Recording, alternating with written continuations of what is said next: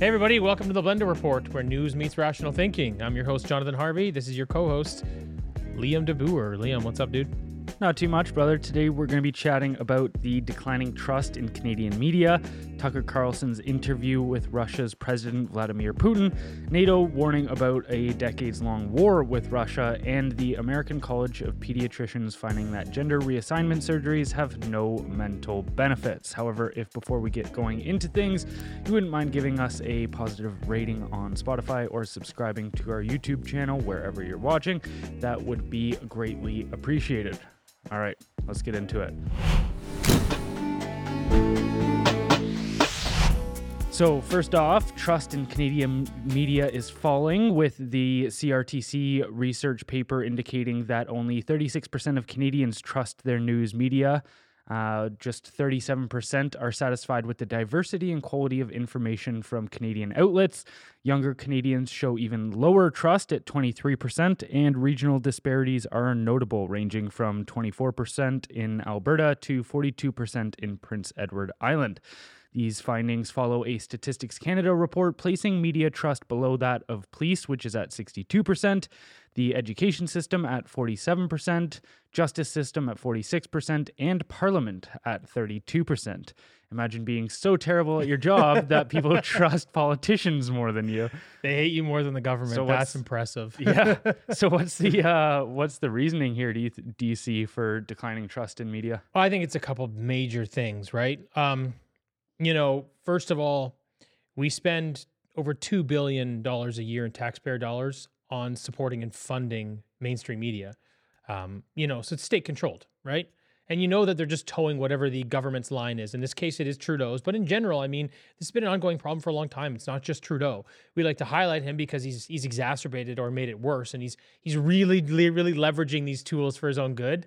But I think that plays a big role. Another big one is there's very few corporations that actually control all of the media, right? So you have these very powerful corporations that basically control the information that's being disseminated across all of these channels, which is why social media was so important, or is so important for us. So I think that removes a lot of trust from people as well, especially considering a lot of these large corporations are in bed with the government. You know what I mean? And then I would say the other big thing is they constantly lie. They constantly lie. So because we have social media, we call them out on their bullshit all the time, right? Like you hear that, like, I don't know if it's the Trusted News Initiative or something else, but like you hear them all parroting, like, brought to you by Pfizer. And then it's interesting. You look at this and you see all these media companies parroting the exact same words on the exact same stories, right? So it's not a coincidence. And then I notice as we do the newsletter now, and same thing in the written media as well. Like you find one clip and you go search it and there's like 50 different outlets. You're like, oh, okay, cool. I know who they're owned by. So that makes it challenging. And, I think another big thing is when they do make mistakes, like it's like the first rule of media is don't admit your mistakes. And for me, that's so insane, right? Like our big thing is as humans and as a company, if we make an error, we call ourselves out on it and we try to fix it, right? That's how you build trust with people. And they refuse to do anything like that. And I think one big thing, too, is making it very well known as to where your biases are. So, for instance, everything on this podcast is very much just our opinions. We don't try to portray ourselves as just these straight-tied journalists that are just the facts. No, of course not. No, like we're very much coloring things with our own opinions, and we don't try to hide that at all. And then on the written front, it's like even on the newsletter, it's always separated between story and then here's our coloring of the story. But they do it in much more subtle ways. It's much more manipulative. Well, they don't tell you. There's no information that says, hey, I'm left leaning. You have to know. And it's like you talk to people and they're like, oh, well, there's alternative opinions out there. Yeah, there's the National Post. There's Center. You know what I mean? We don't have equal representation on both sides. And I think that's also another thing that drives a lot of the trust out of it for people as well, right? It's one of those things where anybody that doesn't go along with the mainstream agenda automatically just gets labeled a alt-right or far-right or whatever. Conspiracy theorist. It's like or conspiracy theorist. That tagline just gets attached to your name. But then when people like say Trudeau or Singh are mentioned in all of these articles, it's never like far left radicalist Justin Trudeau. No, it's those things, those kind of derogatory labels never get attached to them, and that's where their bias is, I think, much more malicious in a sense, because it's like they're trying to hide it under these things. I agree. They're trying to pitch it as truth. Yeah. Right. And I think there's a couple other big things, right? Like really the spawn of social media and what it has become today, it keeps these guys in check, right? So I think because people are, like take the war in Gaza and between Israel and Palestine. People are showing you video footage on the ground that are live, that are there, that are from Palestine or Israel, and they're showing you what's happening. And then the media says something else. Yeah. So people watching you go, no, like I can see it's happening over there. Like no, we're telling you the truth. So I mean that dichotomy between reality and then media that is just so apparent these days. I think that's another big thing. And last big reason, I think, is because of all the censorship legislation that's being passed. I mean, you look at, for anybody paying attention, when you look at, C11, the Online Streaming Act, C18, the Online News Act, C36, which is going to be retabled under a new name, but that's the Online Hate Speech Bill, which controls speech, and now Bill S210. When you look at these things, together they're a crazy, crazy weapon, but even individually, they're quite insane. And you look at what's happening, they're trying to control the information that's allowed to go out on social media because, like I said before, that is what people are using to sort of break down the truth in the media. They're like, oh, well, they figured us out, so let's go take control of that tool as well. And it's just becoming so obvious, And I think this is a big reason why we created Blendr, is to sort of be this alternative voice, this like, hey, yeah, we've got our opinions, but we'll tell you when we're sharing an opinion, and we'll try to be as logical and honest as possible. And I just think there's a big gap in that space, and that's why people don't trust them anymore. Well, yeah, even we got caught up in that. So if anybody's listening and wondering where our posts have gone, just to let you know, the Blendr News Instagram account has been caught under that net of the Bill C18. And so our content on that page is no longer available on Instagram for Canadians. So if you don't run a VPN or anything, you'll have to follow our new page, which is blendr.report on Instagram. And that's where we'll be hosting all the podcast clips and op-ed videos from here on out. But it is one of those things where that scenario is a win-win for the government, because on one hand, either Instagram and Meta starts playing ball like Google recently has with these news bills, and then they can start having a little bit more sway over the algorithms, what gets pushed out. One of the things in that bill is that they want to make sure that they're promoting Canadian content. We were making Canadian content. Yeah, and you're like, so it's very obvious that it's Canadian content that goes along with what the government's views are. It's not it's not just Canadian content in general. So on one hand, either they get control of the algorithms and they can push content that is beneficial to their narratives, or on this hand, then it just gets completely outlawed, and they're still the only ones with the alternative means, which is your TV networks, your radio, where you can get these other aspects. But yeah, it's crazy to see how for them it really is a win-win, other than maybe polling, because obviously that hurts their polling. But sure, but I mean, at the end of the day, elections are won in the last few months, really. And, and if you control the entire media narrative, it's pretty easy to pitch things the way you want, right? Yeah. So, and another interesting thing just happened as well. Instagram and Threads, for now, I think it's going to expand. They're no longer going to amplify political content. So if you create political content like we do, and they're still kind of figuring out what that term means, it's a little vague. I think they're going to cast a wide net. Because now, fucking the Super Bowl is politicized. Well, that's if you're cheering for the Chiefs, you're supposedly a liberal now or whatever. You're like, I just like football. Leave sports alone, guys. Yeah. But anyway, it was so they're going to stop amplifying content. So if you follow people like us, you still see our content. It won't. I don't know what they're going to do in terms of amplifying it within the algorithm for your own followers. But people like you and I won't get any coverage. Not that we were really getting much anyway, but no Explore page, no Reels, no anything like the For You stuff, non-existent now when it comes to political content. So they're rolling that out over the next couple of weeks. And it just seems like, you look at it, Instagram's like, well, we just don't want to have these hard conversations online. It's like, no, you guys are trying to find a way to navigate that is best for you so that government stays out of your hair and so that they get what they want, which is they get to be the media narrative. That's what they want, right? So it's unfortunate that Instagram's doing this, obviously for us. And obviously because we need a way to communicate with the world, not just you and I. People need a way to communicate with each other so we can highlight and identify where things are going wrong. And like, I don't want to butcher this, but I'll touch on it briefly. Is remember back in like the mid 2015s, mid 2010s rather, when Facebook was being used for all the uprising in the Middle East, the Arab Spring, the Euromaidan, that was all charged by Facebook and social media. And look, if you look at it, I don't care whether it's right or wrong. It's like these people had a platform to go discuss the reality based on what their government was telling them, which was a faulty media narrative. We're kind of falling under the same thing here, and I understand that people may think it's not quite as extreme. Sure, no problem. But the reality is these tools are utilized to sort of free the people.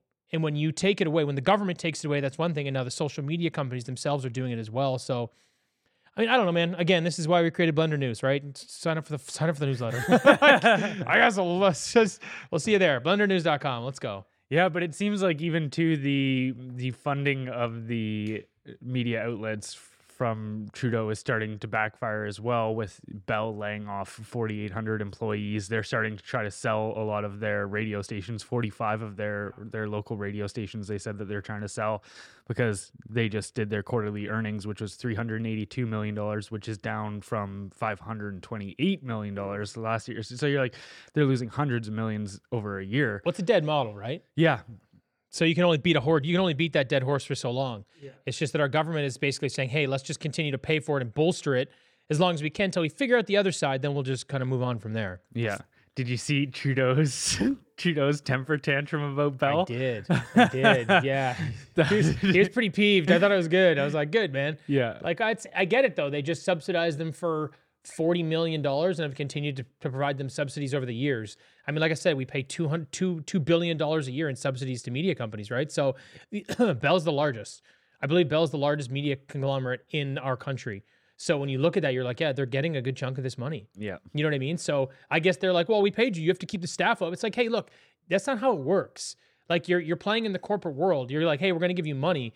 Like, all is fair, man. They're going to fire their people. That's what's going to happen. You're not paying for them just to stay alive, and these guys are going to just continue eating it, dude. They are not the government. They are in the business of making money. So I'm glad. You know what? Honestly, maybe it'll give them a little shake-up and they'll stop funding them with so much, at least to these big conglomerates. I don't know. We'll see. That's a bit of a wish, so probably not. Yeah. They'll probably just go, fine, we'll give you more money, but you got to stay them all. You got to keep them all open. Okay, we nationalized media completely. Bell is now Canada Bell. That's it. It's under Trudeau's. I was like, come on, man. It's not far. I don't see that pitch being far off. You know what? It's funny. I joke about it being nationalized, but it's like, I guess if we're subsidizing it at $2 billion, what's the difference? It's pretty much.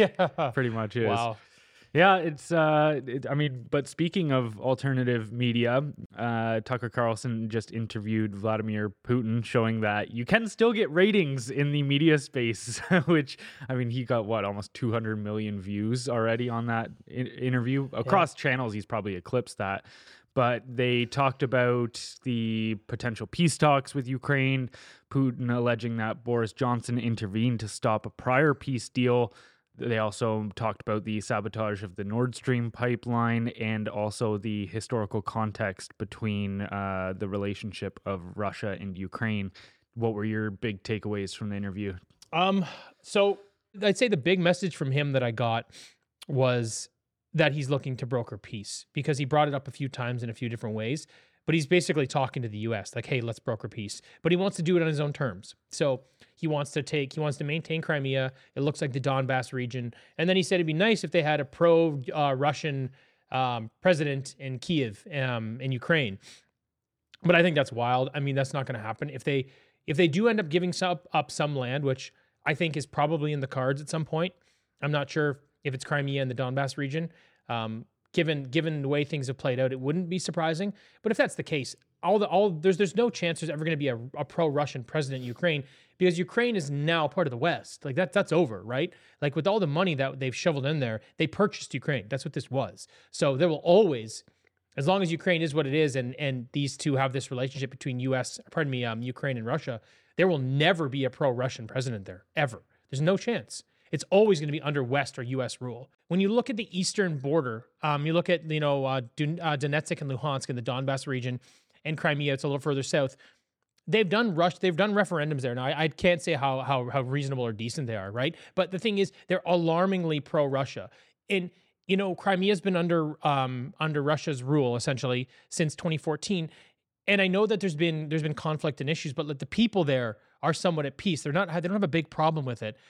I think the same thing is in the eastern part as well. But when you look at it, you're like, okay, they don't mind being a part of Russia. But again, when you take the fact that their people are being slaughtered by Russians right now, and they've been occupied for nearly 2 years, I just don't think you're going to get enough support because you have to think about it. If it's a democracy, you're not going to get enough votes to have a president that's going to be pro-Russia based on what they've done to the country. So I just don't see it happening. But again, that in conjunction with the fact that the West has poured hundreds of billions of dollars into the country, and I know a lot of it's been, it goes back to U.S. companies to build munitions and this and that and whatever. But they've effectively purchased. They've made them no longer a neutral state. For sure. And especially like now they're joining the European Union, right? So they're going to. That's kind of in the works. So you look at that and you're like, no, like they're effectively a part of the West. So that's where I see that going. The other thing though, with that interview that I thought was interesting, the Boris Johnson part. Boris Johnson kind of breaking apart the peace deal they had about 18 months ago. Now, it's interesting. A lot of media outlets really jumped on this rodeo like, oh, this is a crazy conspiracy. This is insane. This is nuts. This never happened. But Boris Johnson didn't come out and say that it didn't happen. From what I could read, what he did was he called Tucker a traitor. He said that he was fawning over him, and some other word I've never heard, a guffawing. I don't fucking know. Maybe some Brit term. But anyway, something. Basically, he was like, thinking he's like this pro-Russian traitor journalist. And look, at the end of the day, anytime a government organization is telling a journalist who's just trying to be a journalist that they're a traitor, you got to look at the person saying it. Like the government is the problem here. He's just having conversations with people. You can disagree with what's happening, but don't attack the journalist. Why don't you go at the information? But apparently he couldn't, and then I was looking at this, I was looking into this on the weekend. Then I also listened to RFK Jr. He was saying the same thing. He was like, yeah, Boris, there was a deal on the table. Ukraine had signed, and Boris Johnson walked in there and blew up the deal. I guess why I kind of mentioned both of those points is I wanted to say it seems as though that is accurate information, that Boris Johnson did go in there, about 18 months ago, and he is responsible for this war having dragged out for almost 2 years, and now this is hundreds of billions of dollars and hundreds of thousands of lives. And I just find it alarming that there's no real pushback. There's no recourse. There's no one going, hey, like this guy basically single-handedly stopped this from ending. Like why is there no accountability here? And why was he sticking his nose in it? I don't know. I just feel like he has some dues to pay. It's definitely interesting seeing that come all to light, and then also just how kind of running around the accusations he was, not really getting into them directly. And I mean, there's too much money on the table with all of these things to think that there wouldn't be incentives for getting in the way of a peace deal as well. Especially when you take into consideration how Afghanistan just ended and they needed a new forever war to be able to, print their money. And like you were even pointing out, a lot of this ends up just coming right back to American companies or Western companies. So yeah, I think there's a lot of incentive there to kind of mess up the peace deals. I do think it is interesting, and I even pointed it out in the one video that I made, how many Western conservatives are fawning over Putin, though. There's a lot. Someone asked that question online. I saw that. I'm like, okay, fair question. So who's fawning over him? A lot of the Twitter journalists, the commentators, like the one in particular is he goes by Clandestine. He's a anonymous. It's a lot of like maybe it's more so the the conspiracy wing of the conservatives, right? Because I think what they expected to happen was that Putin would come on and illuminate a lot of the corruption that's happening in the West. Yeah. And while he didn't do that really in any significant manner, he did allude to at one point how the bureaucracies, the intelligence agencies are more so controlling the direction of America than the actual elected officials, right. which I think is hard to argue against.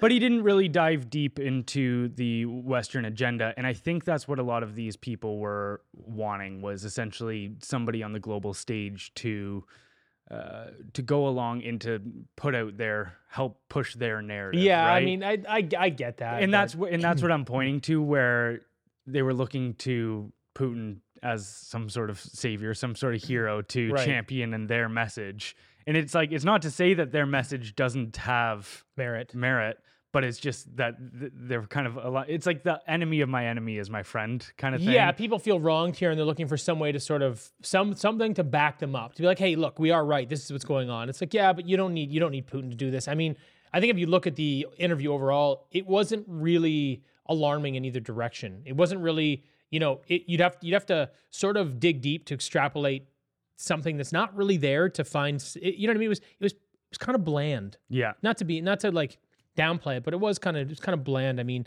Tucker was sort of being on his best behavior and not pushing too hard, and Putin was just sort of running a predictable narrative. You know what I mean? Like, that's kind of what it was.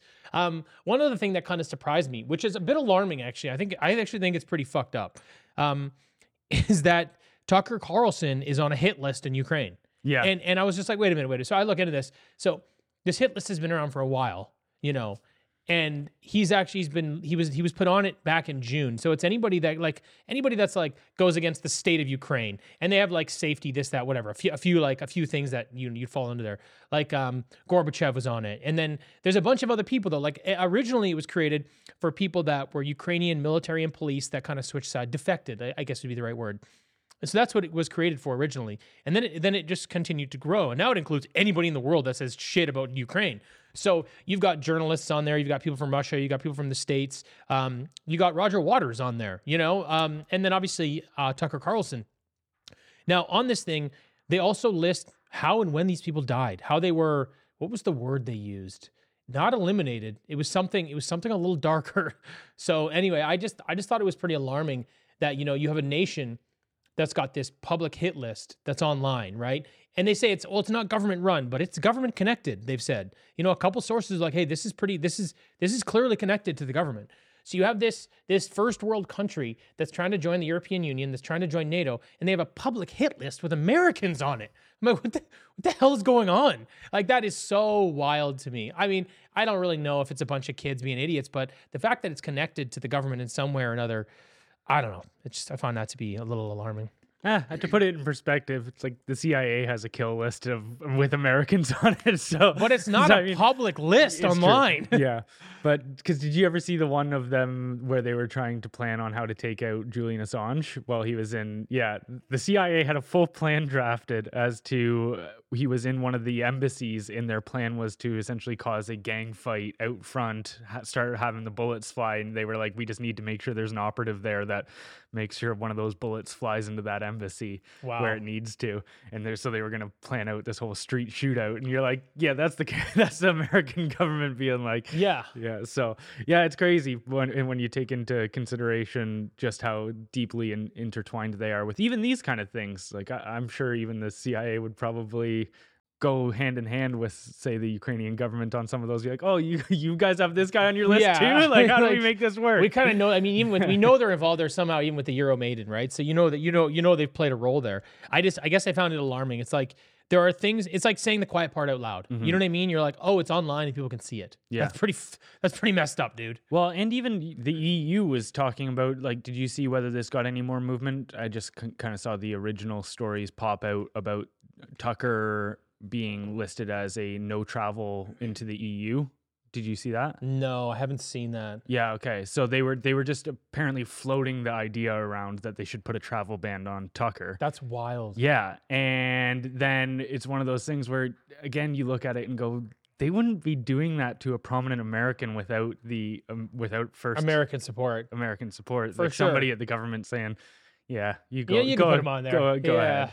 Go ahead. Yeah, it's crazy. So you see the pushback about it. And I think that does just go to show that these people are very scared. I don't think they're necessarily terrified of everyday people just eating up what Putin said, because there is, I think, the majority of people that understand that it's just another source of propaganda.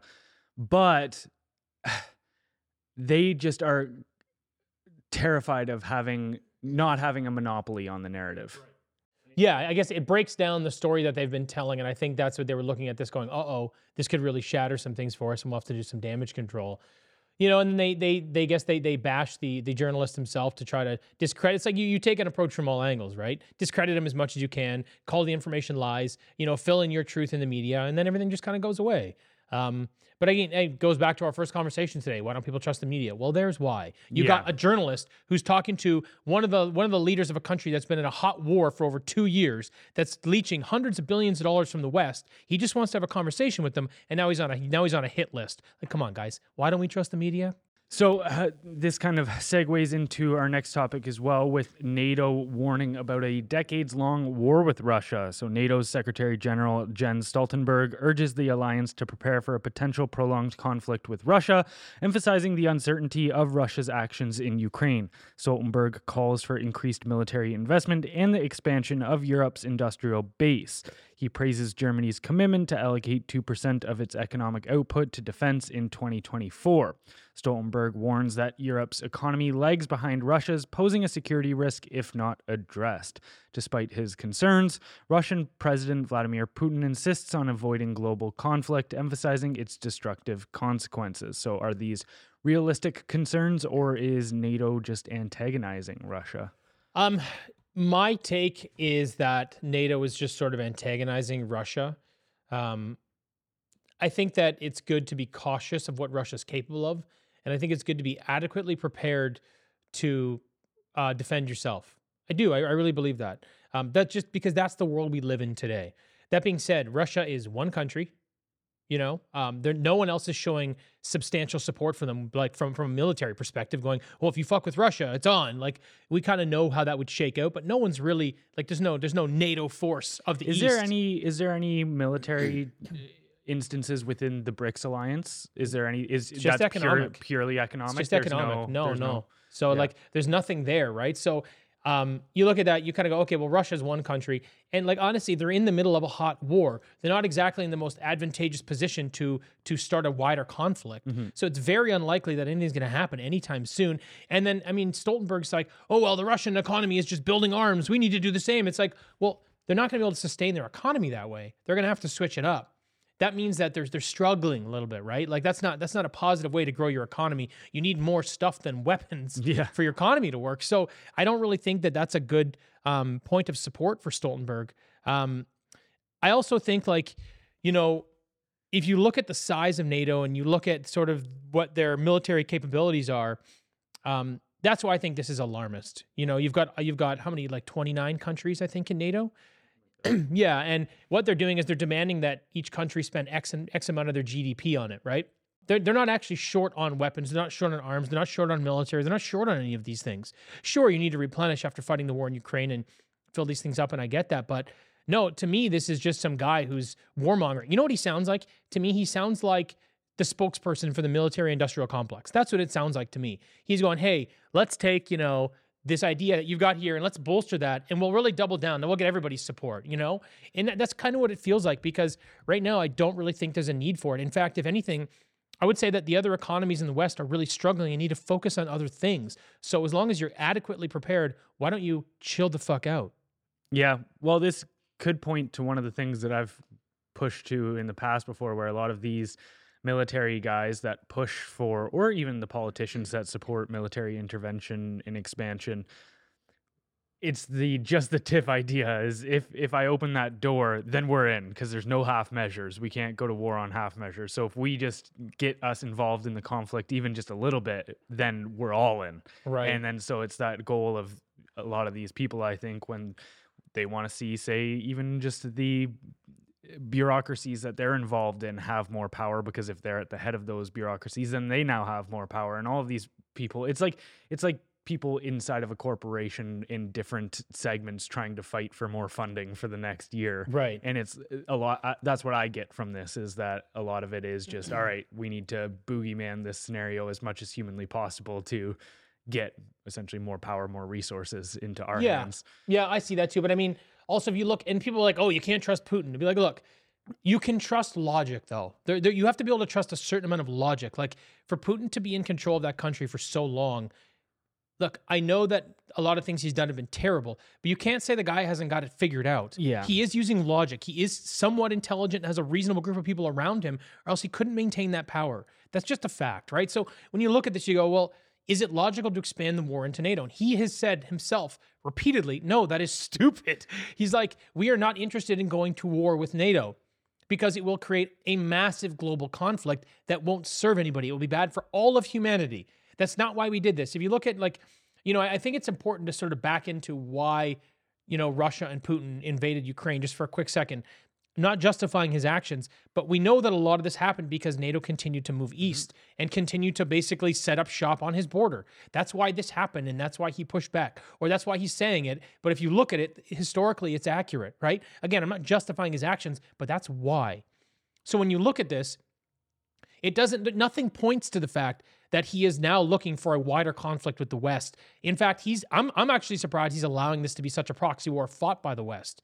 You know what I mean? Because he's letting them get away with a lot. The only thing he's basically said was, don't put your own troops on the ground. That's it. Or I'm going to kill them. Like it's what he said to Britain the other day. So look, this is, in my opinion, this is just alarmist on Stoltenberg and on NATO's side because, first of all, I think we need to focus on other things. Second of all, Russia has got no interest in doing this. And I really don't believe it serves anybody in any way at all from a logical perspective. So no, I think Buddy's just, like you said, he's just trying to put more resources in his pocket. Yeah, no, I agree there. All right, last up for today, we've got the American College of Pediatricians finding that gender reassignment treatments have no mental health benefits. So the American College of Pediatricians opposes gender-affirming measures for youth with gender identity incongruence, citing a lack of long-term evidence in over 60 studies.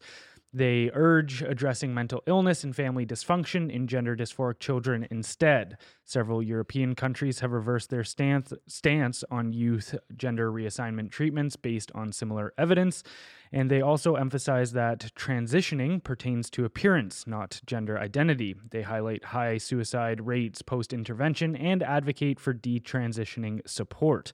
The group recommends encouraging acceptance of biological sex and addressing mental health through intensive psychotherapy for both individual and family. So my question here would be, why do politicians and media outlets not follow the science on this topic? Don't they just make up their own science these days? Yeah. Isn't that how it goes?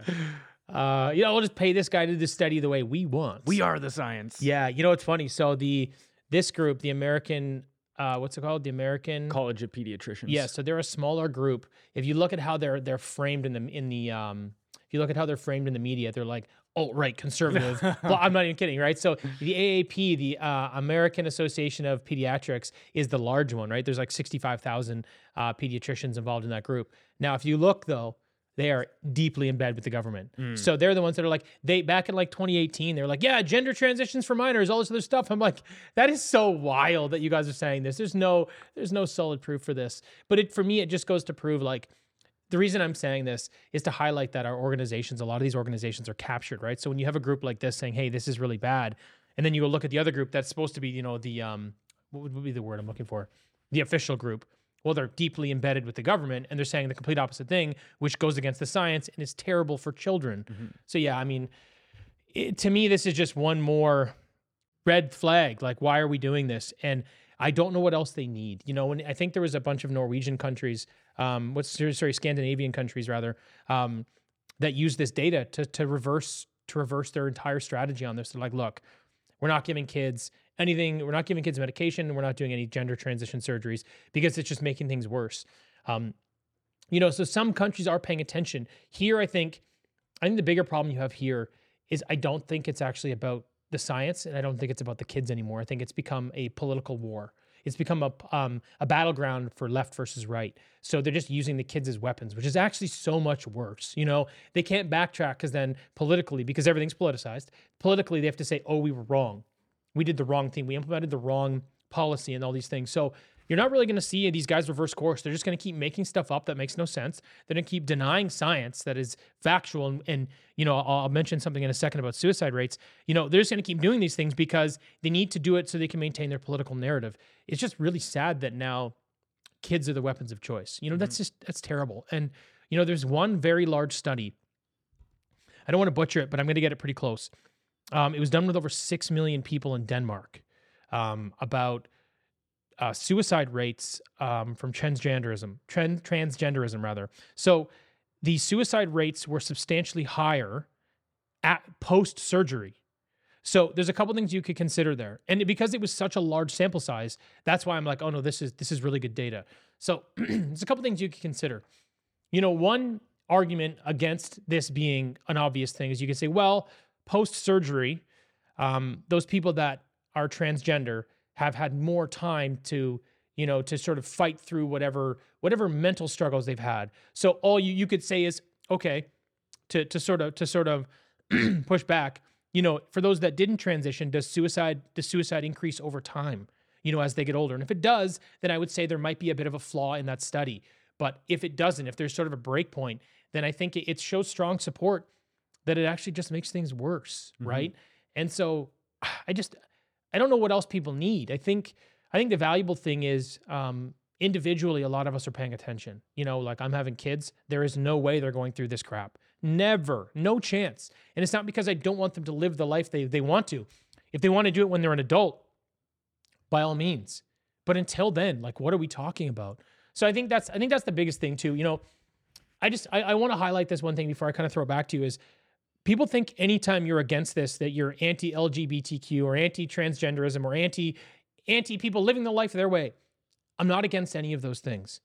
I'm only against it for children. I'm only against doing it to kids that don't have the mental faculties to make these decisions. And the science supports it. It's not just logical. We have objective fact. So I just wish people would get on board and stop playing this stupid political game. Yeah. And to me, I think it's one of those ideas of people say it's all about compassion, but if you look at it, let's say somebody's dealing with a mental issue, we'll take, and I'm not saying these things are completely analogous, but let's say it was something like schizophrenia. Compassion for that person isn't all of a sudden just affirming that the voices they hear in their head are real and that they should listen to them. So sometimes compassion doesn't necessarily mean going along with whatever the person is putting forward. And then on the opposite end of it too, I look at it and go, none of these things get to the root issues of these problems. So when you look at the mental health of the people that go in for gender reassignment surgery, they usually have at least 5 serious markers of adverse, whether that's be bullying, whether that be dysfunctional homes, depression, suicidal thoughts, all of this kind of stuff. So they're very much struggling. And then it seems to me that this is being sold to them as a solution. Right. Well, that all of these issues, it's like, because you're transgender, these are all the issues that you're dealing with. But if we go through and make you transition on a more physical front, then all of those issues will go away. But it seems that they only get exacerbated because I think it's roughly 10% of the general population has dealt with suicidal thoughts at any given point, whereas 80% of transgender individuals. So you're like, that's an 800% increase. And then so it's a chicken or the egg conversation at that point. But then I try to go to the deeper thoughts on this topic as well and go, okay, what are the actual reasons that more people are, say, identifying as the opposite gender? So I think it could be multiple things. One, our food sources are definitely fucking with our hormone structures. Yep. I think that's pretty well scientifically proven that it makes kids' hormones go completely out of whack. Then there's also the aspect of, I think we're dealing with a major meaning crisis in our societies these days where people don't feel like they have purpose in their lives. It's just kind of general nihilism, really. And then so they start to look at, say, identity as like, okay, these are the things that will give meaning to my life, is whether it be my skin color, whether it be my gender, whether any of these identity politics issues. And then on the third front, it's extremely hard to ignore the fact that why does everybody going through the gender affirming measures look like the exact same people that I saw when there was a cutting epidemic in my ages growing up? I'm like, these look like the exact same groups of people that are kind of going towards physical harm to maybe feel something, to feel alive, to feel like they're like, I don't know what the whole thought process behind cutting is, but I think it's kind of that idea of, well, this pain or whatever it be makes me feel alive in some sort of way. And maybe that's going on here a little bit too, because it does look like the exact same group. Right. Even statistically, like when gender dysphoria first started popping up in the 1990s, it was predominantly young boys who would grow out of it by the time they were about 18, 20. And then now it's predominantly young teens, like girls. And that's the exact same group demographic that was cutting themselves a generation ago. And I go, it's too on the nose to think. So to me, it's not even a conversation of whether you want to interrupt people or whether you want to, say, infringe on people's abilities to live their lives how they choose. To me, it's just a conversation about, are any of these so-called solutions actually solutions, or are they making the struggles of the people that you claim to be trying to help worse? And it seems to be the latter. Yeah, I mean, that's a very good point. I agree with everything you said. Yeah, it's interesting. It's interesting when you try to back into the psychology around a lot of it. I think the reality is, at that age, you're so much more susceptible to believing that, oh, well, if I just do this one thing, it'll solve all of these problems. And I think that's what makes them so vulnerable and such easy prey for this type of stuff. Because, I've got problems in my life, and I'm sure you do too. There's no way you could convince me that cutting my dick off would be make it worse or make it better. Yeah. I've got to like. Sorry, it's just kind of crazy when you think about it, man. Like I got a lot of problems like everybody else does, but I have the faculties and the wherewithal, closing in on 40, to kind of know the root of a lot of these problems and how to solve them. And I know where they come from, and I know how to manage and how to deal with them. And maybe that makes me unique, but I think it's sort of a thing. It's a coming of age thing. You get better with it as you get older. You start understanding more about the world around you. And it just, again, sort of highlights the point that we have to give these kids time to mature and to grow up and to understand more about themselves so they can say, hey, here are the problems I'm having. Are they actually correlated to how I identify as a human being, and do I need to change this? Or is it a myriad of other small things like getting picked on and this and that and not knowing, not having, a path in life, or, not really understanding my identity? And I think, like you said, like 99 times out of 100, it's the identity. It's the not knowing your path. It's the, you need to mature first, because going through these surgeries and using these medications is not the solution. And maybe there is a couple individuals that, would benefit from this treatment. I think it's way overblown as to how many kids are actually being sold this stuff. I said, I think it's 1%. I think 99% is the other way. I didn't mean that. I wasn't being facetious. I actually think it's that. I think that's Probably accurate. Yeah. But then you look at what these kids are going through. So again, to your point about not just wanting to tell people they can't live the way that they think is best for them, it's about not selling these people a false hope or a false solution, which is actually just going to fuck up their life substantially for the rest of it. And I don't know if you saw that one tweet that I put up. It was from a trans activist, and they said, I hate this transphobe talking point conspiracy theory or something like that people are convincing kids to be transgender. As somebody that works, or that are brainwashing kids into being transgender, as somebody that works with transgender individuals, do you know how hard it is convincing them that they are even one? And you're like, well, you just contradicted yourself. You just said you're trying. Snake eating its own tail. Yeah, I love it. You're like, oh boy. Literally one sentence later, you're like, it's a conspiracy theory to say we're brainwashing kids to believe this. And in the next one, I'm having a really hard time with it. I'm having a really hard time convincing these kids. You're like, holy shit. Oh man, that's so good. But yeah, so to pretend like that's not a major part of it, I think when you look at that, when you look at all the this agenda stuff getting shoved down their throats through things like even just some of the stuff you see in Disney shows nowadays, you are kind of like, fuck, that's really creepy. Like, did you remember, it was about a year ago, there was a clip came out from a internal meeting with Disney, and the one girl said, she's like, I'm not even trying to hide it anymore. It's my not so secret LGBT agenda that I'm shoving down all this content. And you're just like, all right, so it's out there in the open now that you're using your corporation as a way to feed this agenda. Of course. So to me, I look at that and go, yeah, I think that's probably a very accurate number. To 99% of the people that end up going along with this are just being sold lies. Yeah, I mean, I think if you basically look at the percentage of people that are now participating in that community, they're being a lot of kids are being manipulated into being involved. And I'm not saying that there's not a lot of, like I said, like I'm not saying that it's nothing against the people that legitimately are a part of these groups and need that and whatever they need help, or like the LGBT community. Nothing about that. It's about all the people that are now being like convinced to participate in this stuff. And it's like, I think they were saying like 40% of kids, are participating in this in one way or another in this current generation. And I think a lot of it is non-binary or whatever they're identifying as something to be a part of this group. And you're saying you're not manipulating them? Then what are they doing in this? Okay, well, we just keep expanding the group. We're just making it larger. Like, come on, man.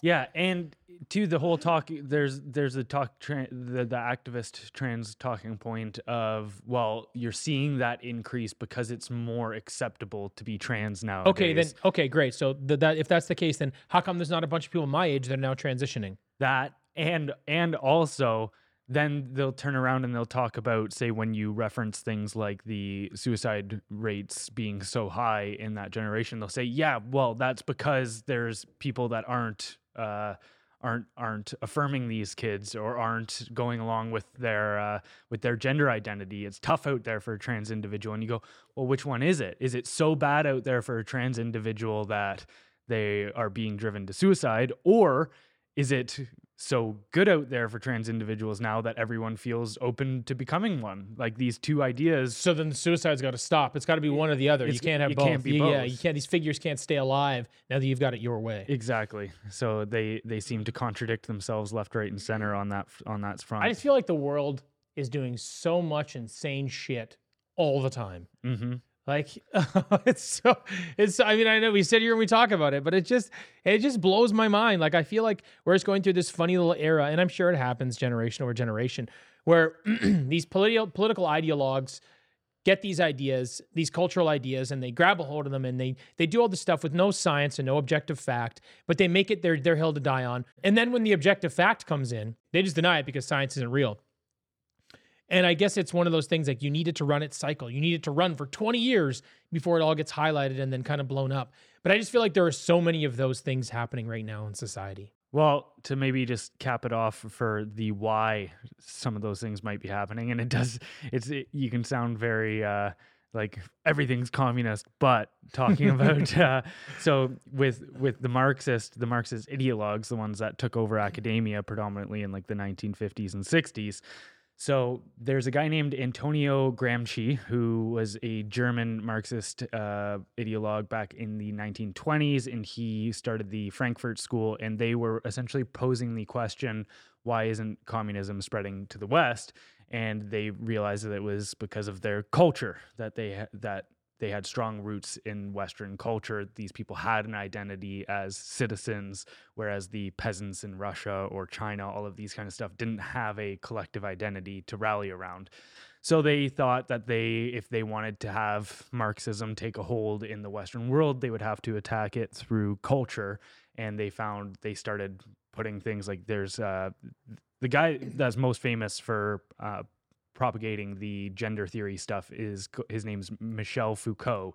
He was a French Marxist philosopher, and he pushed this stuff greatly. Very, very strange dude. But these are where these ideas come from. If you look at where the academics, he's the most cited gender theorist of all time. Ugh. So when you look at where this rhetoric is coming from, it's from guys like these who looked at, say, stuff like straight identity or like heteronormativity as essentially the reasons why the West couldn't fall to communism, that they had to get rid of this cultural hegemony before they could instill Marxism. And then you go and look at all of these Marxist activists, man, and you go, why are they taking up all of these positions, whether it be supporting Palestine, whether it be transgender stuff, whether it be feminist stuff, all of this, you go, what could you possibly link all of these things on where your support is coming from? They seem to contradict one another left, right, and center, but they always root back to being able to undermine Western values. That's the linchpin of everything they support. Right.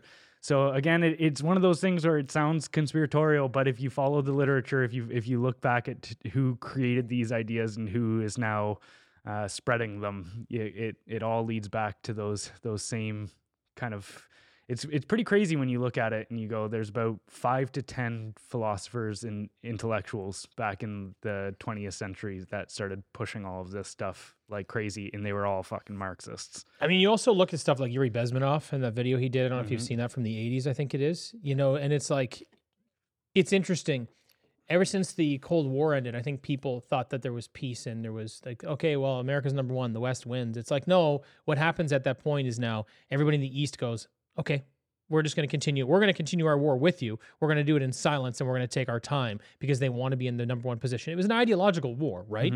Those things don't end. It's not going to end. And I feel like, yeah, I mean, in addition to what you're saying there too, I think there's just this other force coming from countries like Russia that are like, have infiltrated sort of the West in many ways and taken their time and methodically broken things down. And we are where we are now. I don't even think those people have to be pulling the levers anymore. I think back in the 1960s, because speaking of Yuri Bezmenov, what he outlined was ideological subversion and was talking about how it was a generational thing. Like, first you need to get the intellectuals in there to train the next generation of workers. Then you need a generation of those people being out in the workforce and starting to try to position them, the economy in certain ways, and the administrations within that are running, say, corporations or schools entrenched, and then it just becomes a feeding cycle that it's like a snowball. And that's where I look at it and going, there might not even be anybody manning that machine pumping new ideas into it. This very well could just be the goal that was first set out 40 years ago, because it was a 40-50 year plan that they were hatching. It was not a short term let's get